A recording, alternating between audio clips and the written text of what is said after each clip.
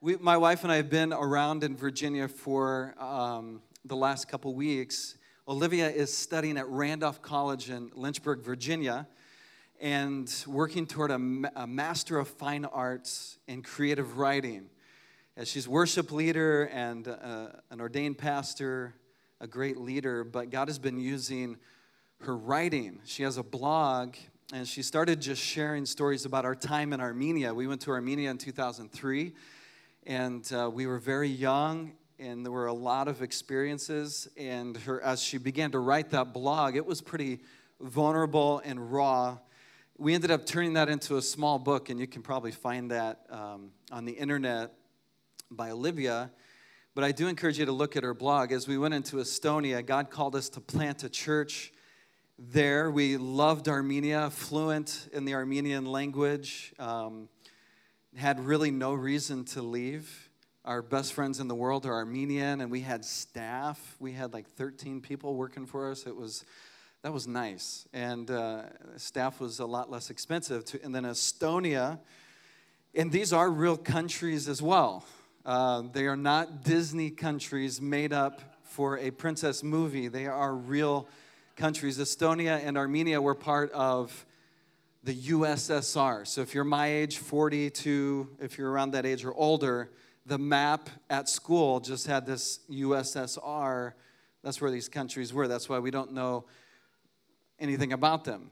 Until recently, Kim Kardashian came on the scene. She's Armenian, half Armenian. And so there's a cultural reference. And those who are my age, we have a cultural reference in America for Estonia. From Encino Man, the movie, they had to give a reason for why this weird, strange person was an exchange student. He was an exchange student from Estonia.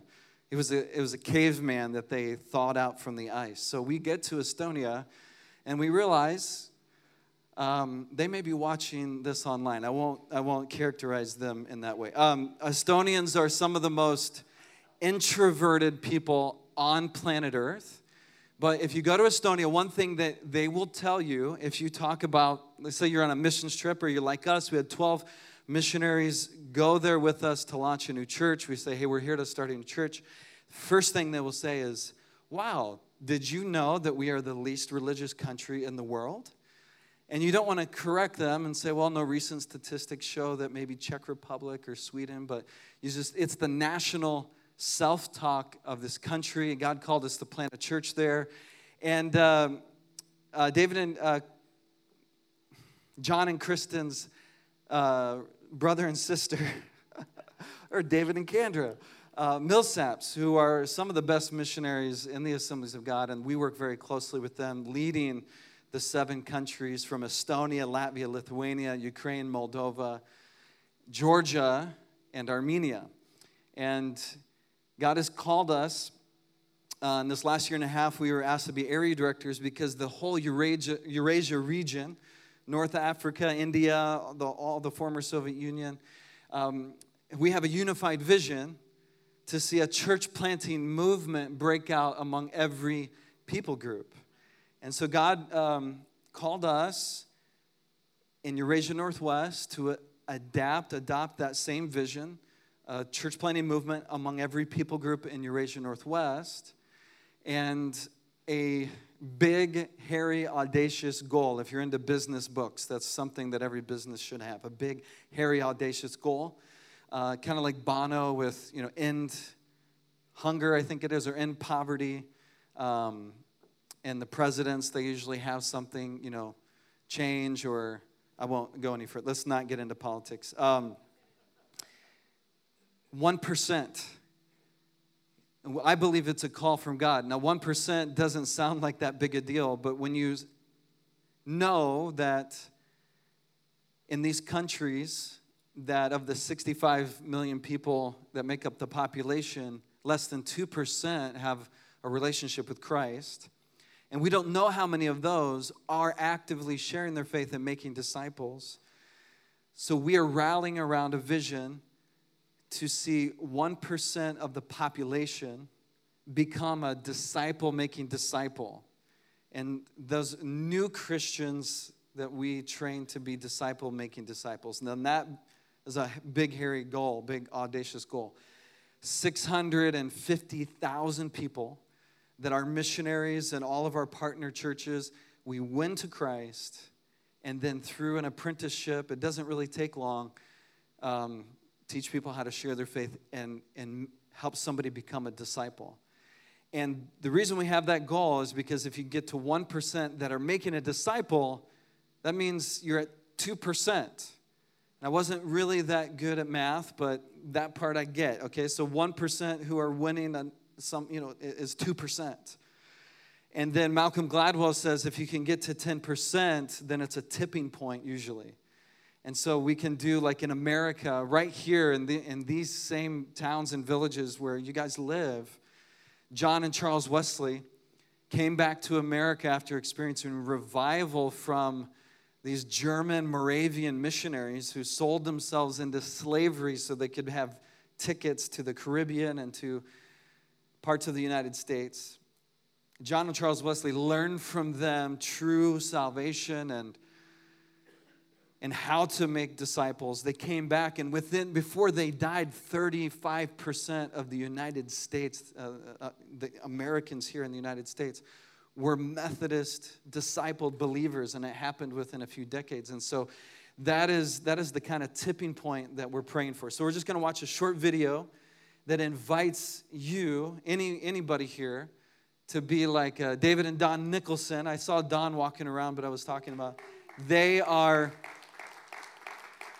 ordinary people, management at one of the best food places on the planet, engineers, just ordinary people, as a pastor, when the only thing you can do is talk through a microphone, if someone's an engineer, it's like this instant aura of respect. But people just like them, people just like you, we're inviting you to come at least for a year. If you're a young person and you say, I don't know what to do before university or after, and you want to come for a year and get a taste, we will apprentice you, and it happens very quickly.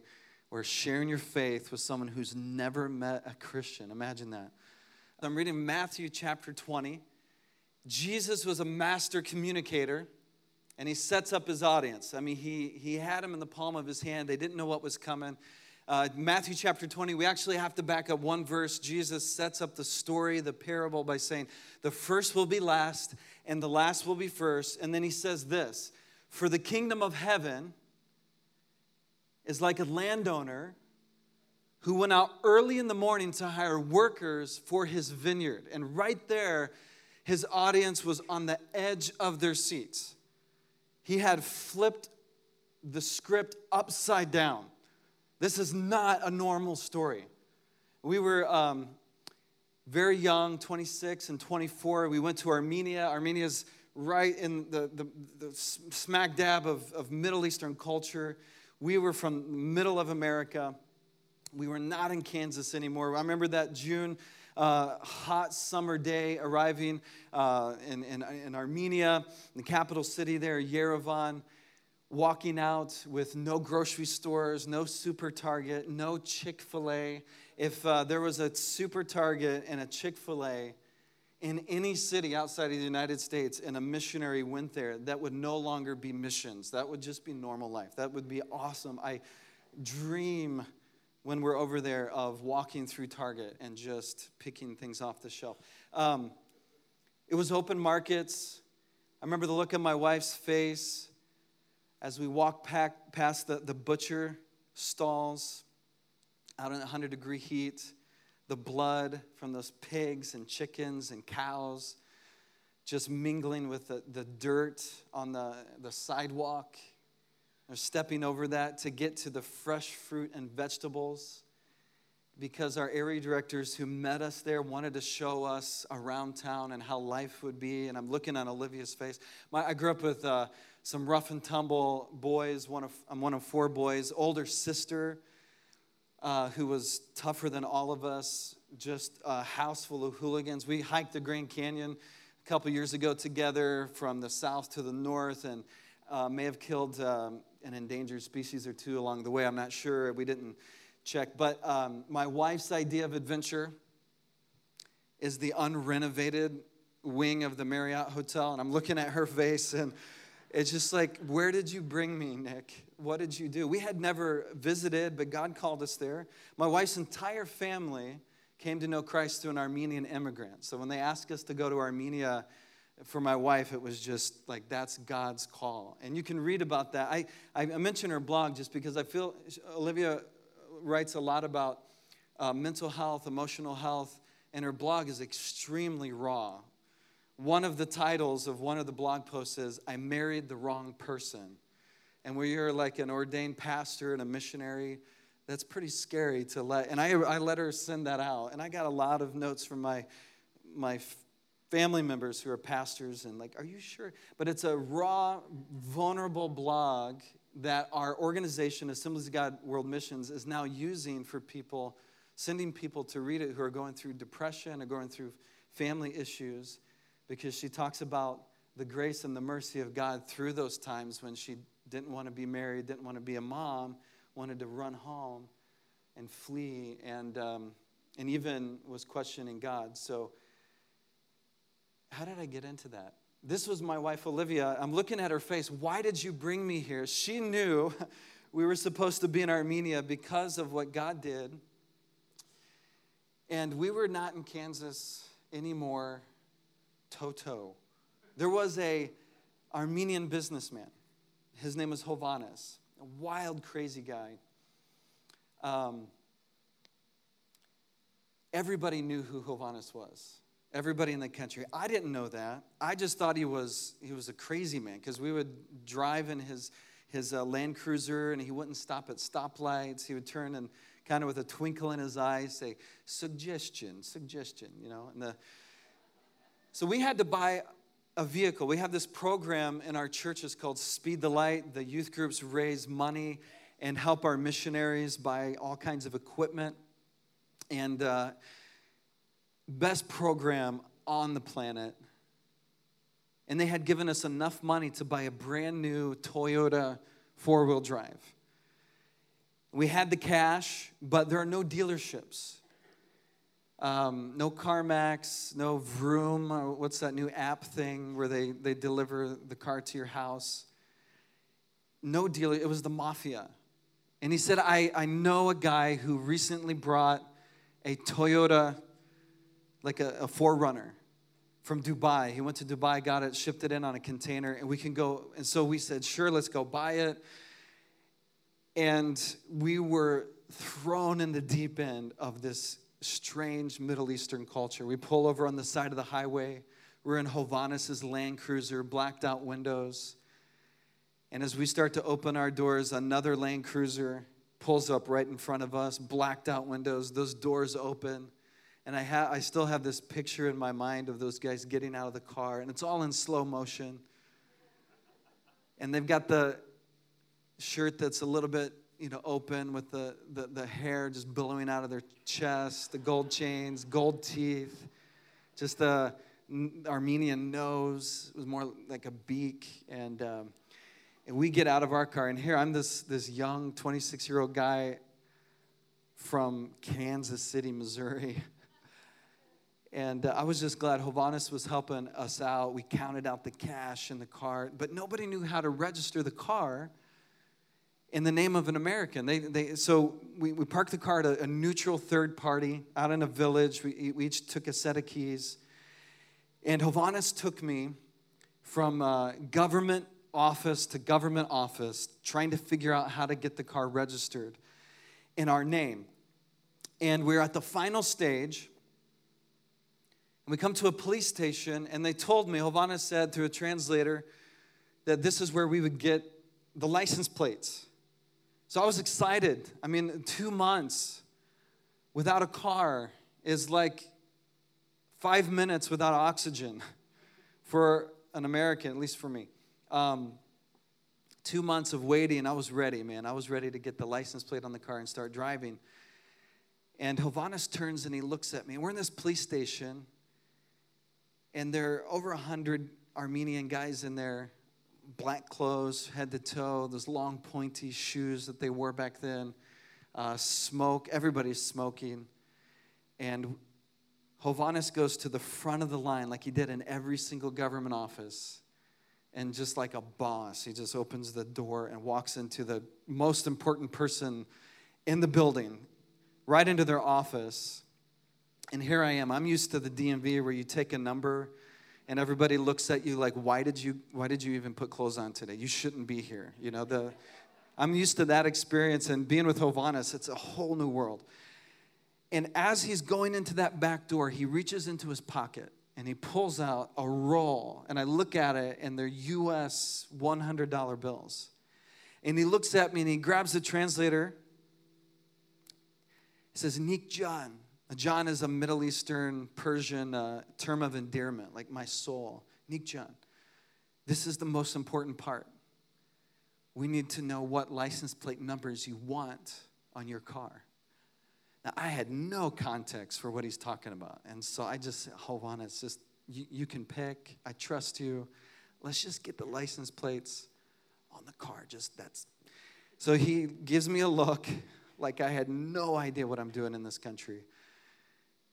Closes that door, and I'm thinking, I do not want to know what's going on in that smoke-filled room. About 10 minutes later, he comes out. I stand up, and I look at him, and he's just grinning ear to ear. And he's got license plates in his hand. And he comes up with just excitement. He's ready to burst. And he's like, Nik John. He's like, tell him, translate this. They have some of my numbers, license plate numbers. And I was able to get them for you. I didn't know that I had some license plate numbers here at the police station. I didn't know that they were here, but I was able to get them. And I'm thinking, wow, Hovhannes, gold star, man. Let's just put the license plates on. I've got the screwdriver. Let's do it. And so we pull away.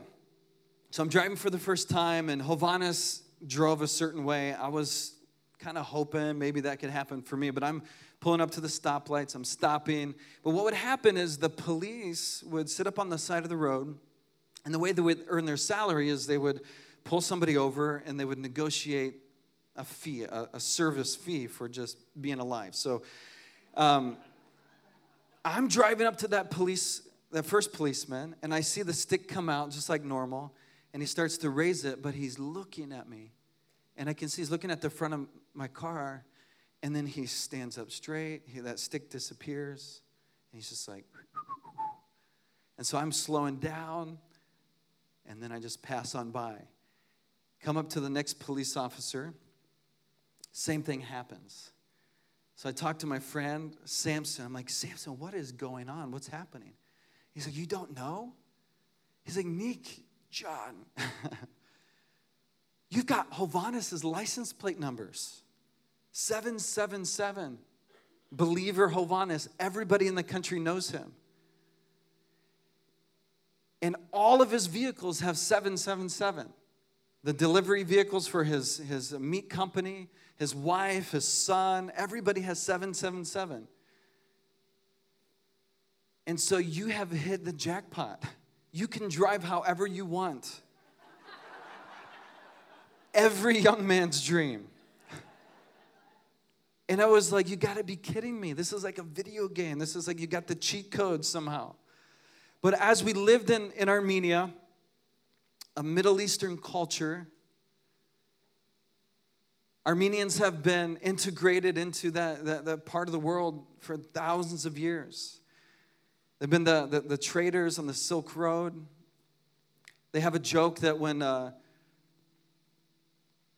Marco Polo reached China, that they were already there to greet him and show him, this is how you make the noodles, take it back to Italy and teach them. If we read in our Old Testament, they mention the kingdom, the king of Urartu, which is another pronunciation for Ararat. And the Armenians are the people of Ararat. They're at Mount Ararat.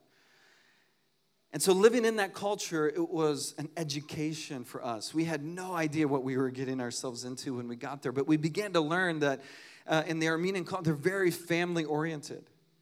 And so everything that you do, everything that you say, and the way that you appear in public is not just for your own reputation. even your own reputation is not just for you. It's for the whole family. It's for the whole tribe.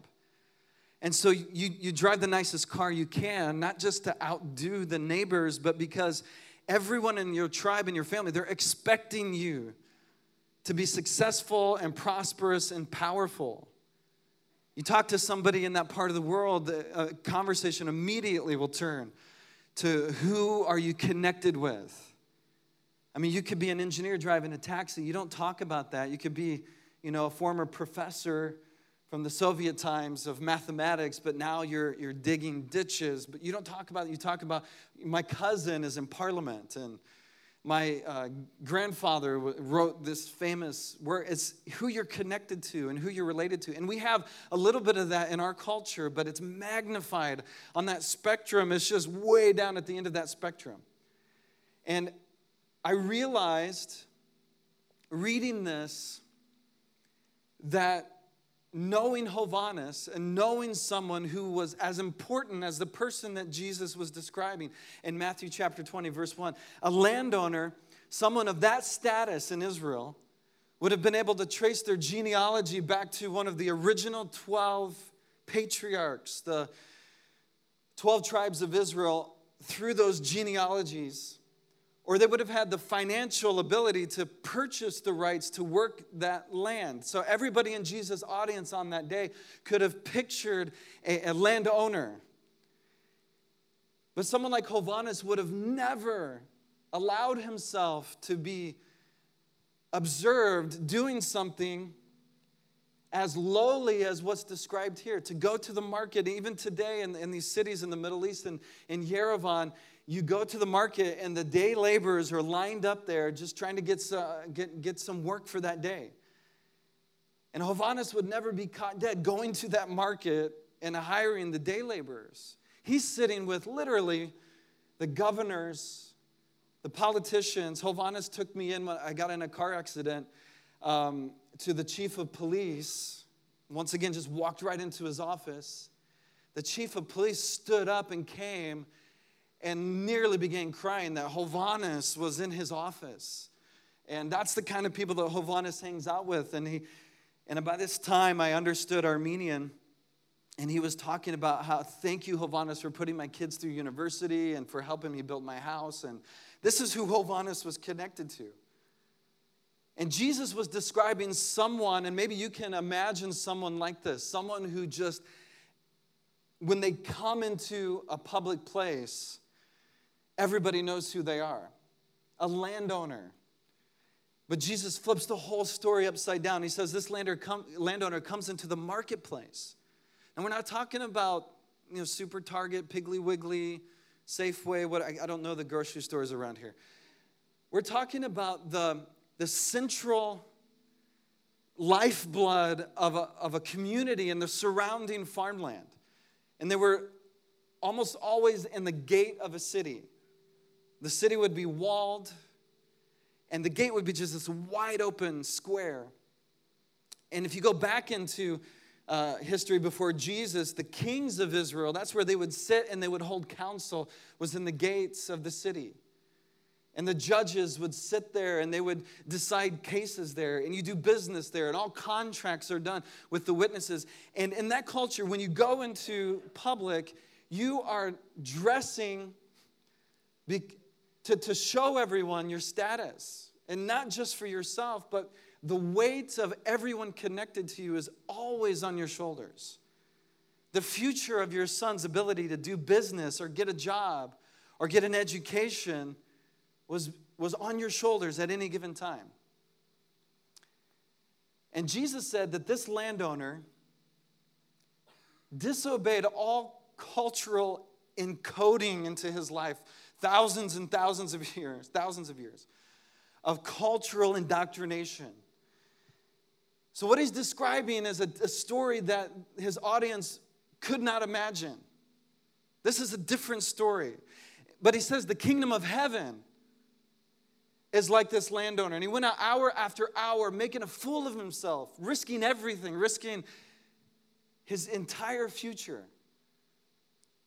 And as the story ends, we don't have time to read it all, The sun is going down. He finds more workers in the marketplace. He asks, why have you been standing here all day? He said, nobody hired us. And he said, just go. I will give you a full day's wage. Go. By the time they get to the vineyard, maybe half an hour of daylight left. And he pays them a full day's wage. But the way Jesus tells this story, he's trying to make a point.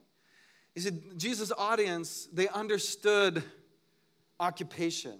Something that as Americans we don't quite understand. In the former Soviet Union, you talk about the Roman occupation. You read that in the Bible, and especially the older generation, they clearly understand. But Jesus' audience was not just under a political and military occupation. And they didn't quite understand this. But since the Israelites were taken into captivity in Babylon and had come back, there was a religious system that developed that became a religious occupation in the lives of everybody that Jesus was talking to on that day. And I believe that we live under a similar misunderstanding of reality.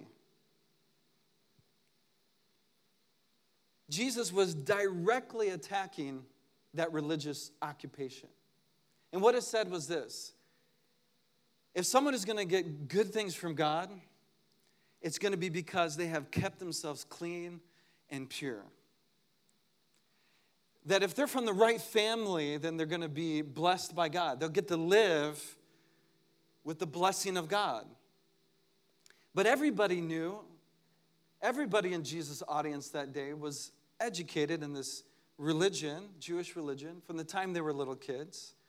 Very, very ingrained and woven into every aspect of their lives. The festivals that they celebrated throughout the year. And so they knew. They heard, even if they weren't so religious and maybe their actions, and they didn't keep themselves so pure, they understood that God promised that he would be their God and they would be his people.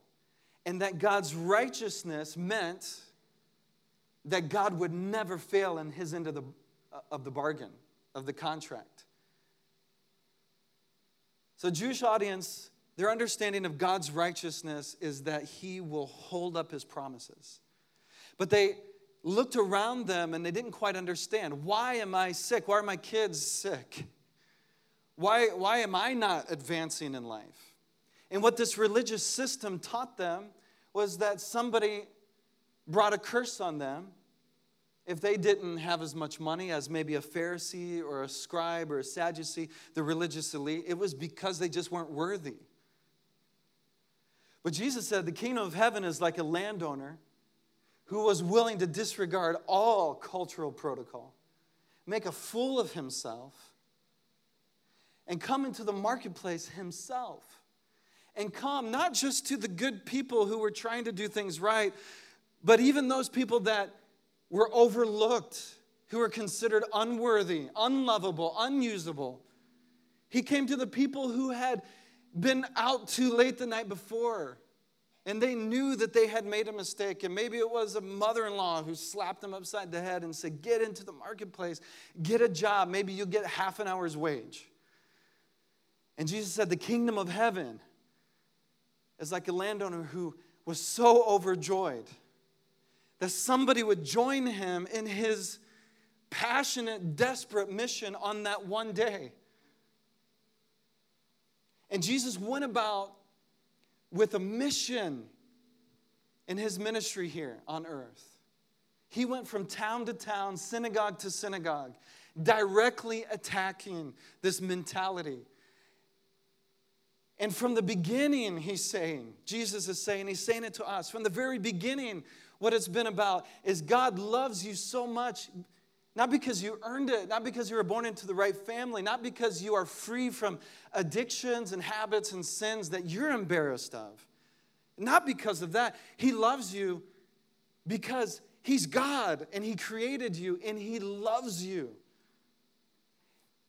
And you qualify to be on mission with him if you simply look in his eyes and say, okay, let's go. we were planting Focus Church. A lot of teams came in. I know you guys have sent a lot of teams in to our part of the world. It's probably all over the world. I just recently went to Lithuania with your worship band. I heard it was just amazing, and the effects were huge. We had a guy on a team who had a stroke. He was an eye doctor. He could hardly walk and hardly be a part of the team, the ministry life. So he said, just show people around the building. We did a concert outside our building, and I think John and Kristen, you guys were there when we did one of these, just outdoor kind of concerts, and people walking by. And he gave a tour to an Estonian girl who was in university. And if you know Estonians, they're very nice. They'll say, sure, I'll come.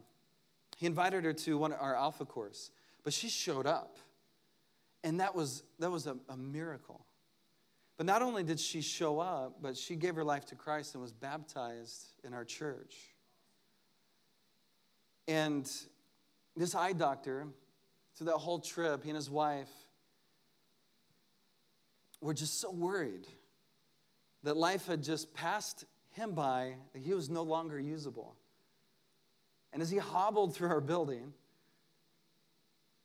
and showed the kindness of Christ in his eyes, in his words,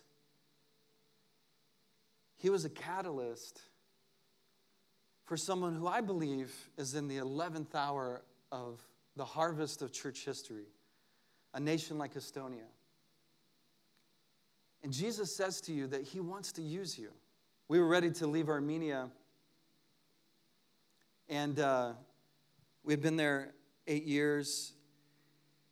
About a year before we left, we were up in the Kurdish plateau.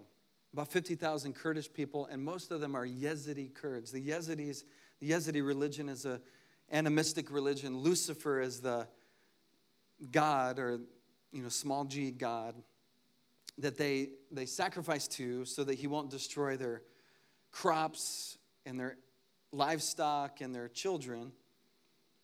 And we worked with a pastor named Boris, and his story was fascinating. And we were in his home.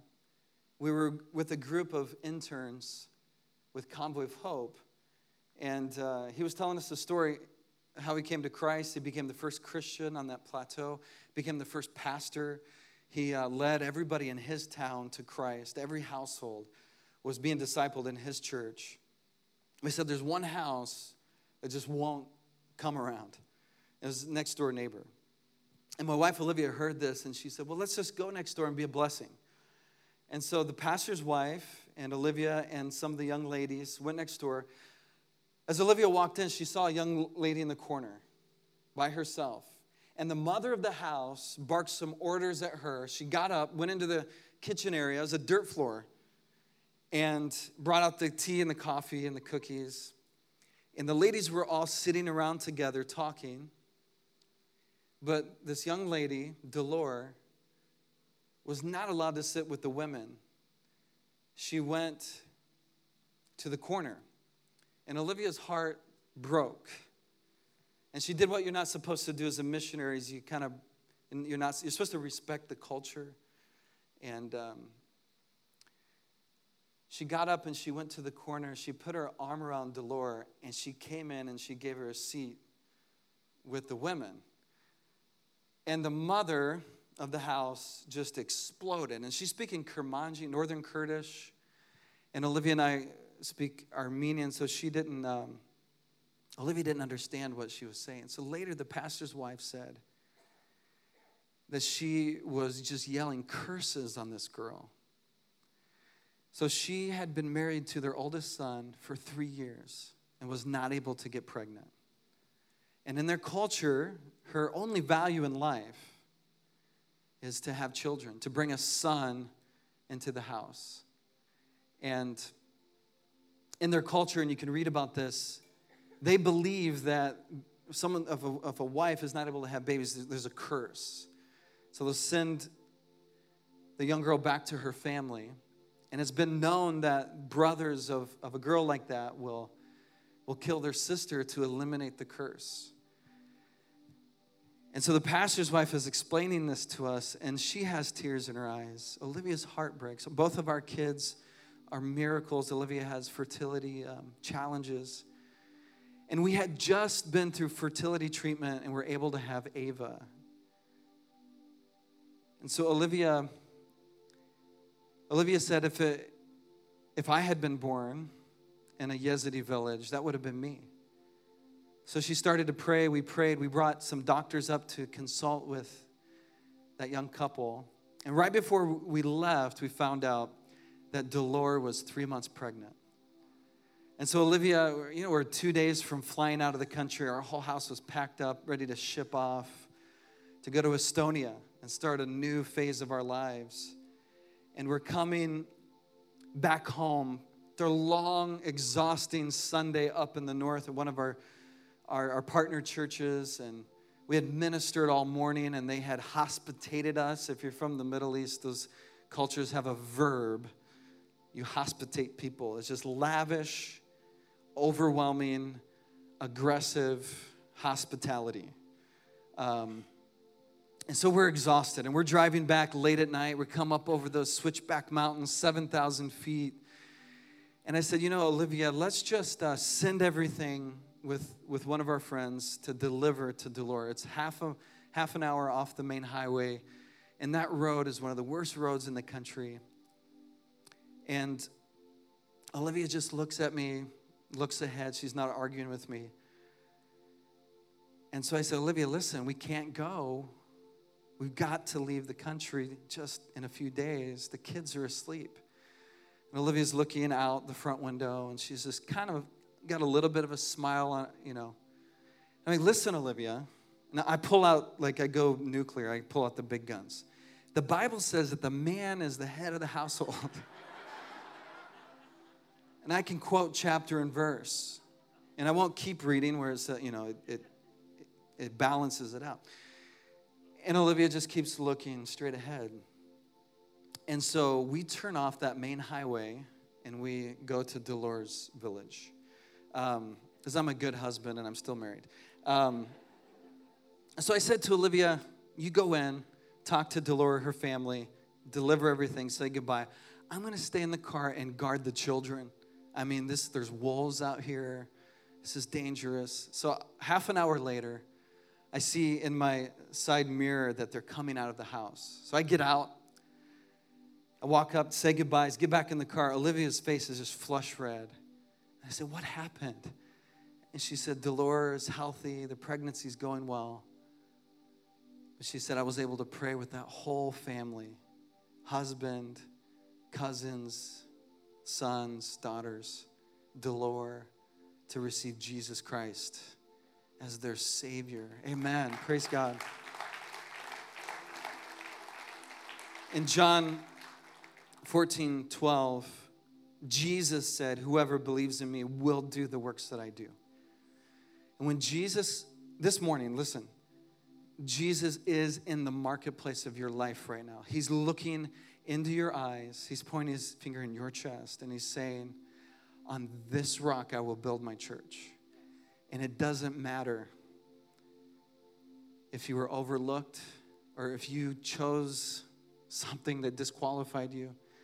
The grace of God is unending. Let's pray. Jesus, we give our lives to you this morning. We want to live every single day in your kingdom. And so we choose you. And we ask that as we become a part of your family, your tribe, Jesus, that you will pave the way for us. We don't know how to do everything that you're calling us to do. We don't know how to live a holy life. So we ask that you would walk with us, open up our ears, open up our heart, and let us hear and know everything that you want to teach us. We ask this in Jesus' name. Amen.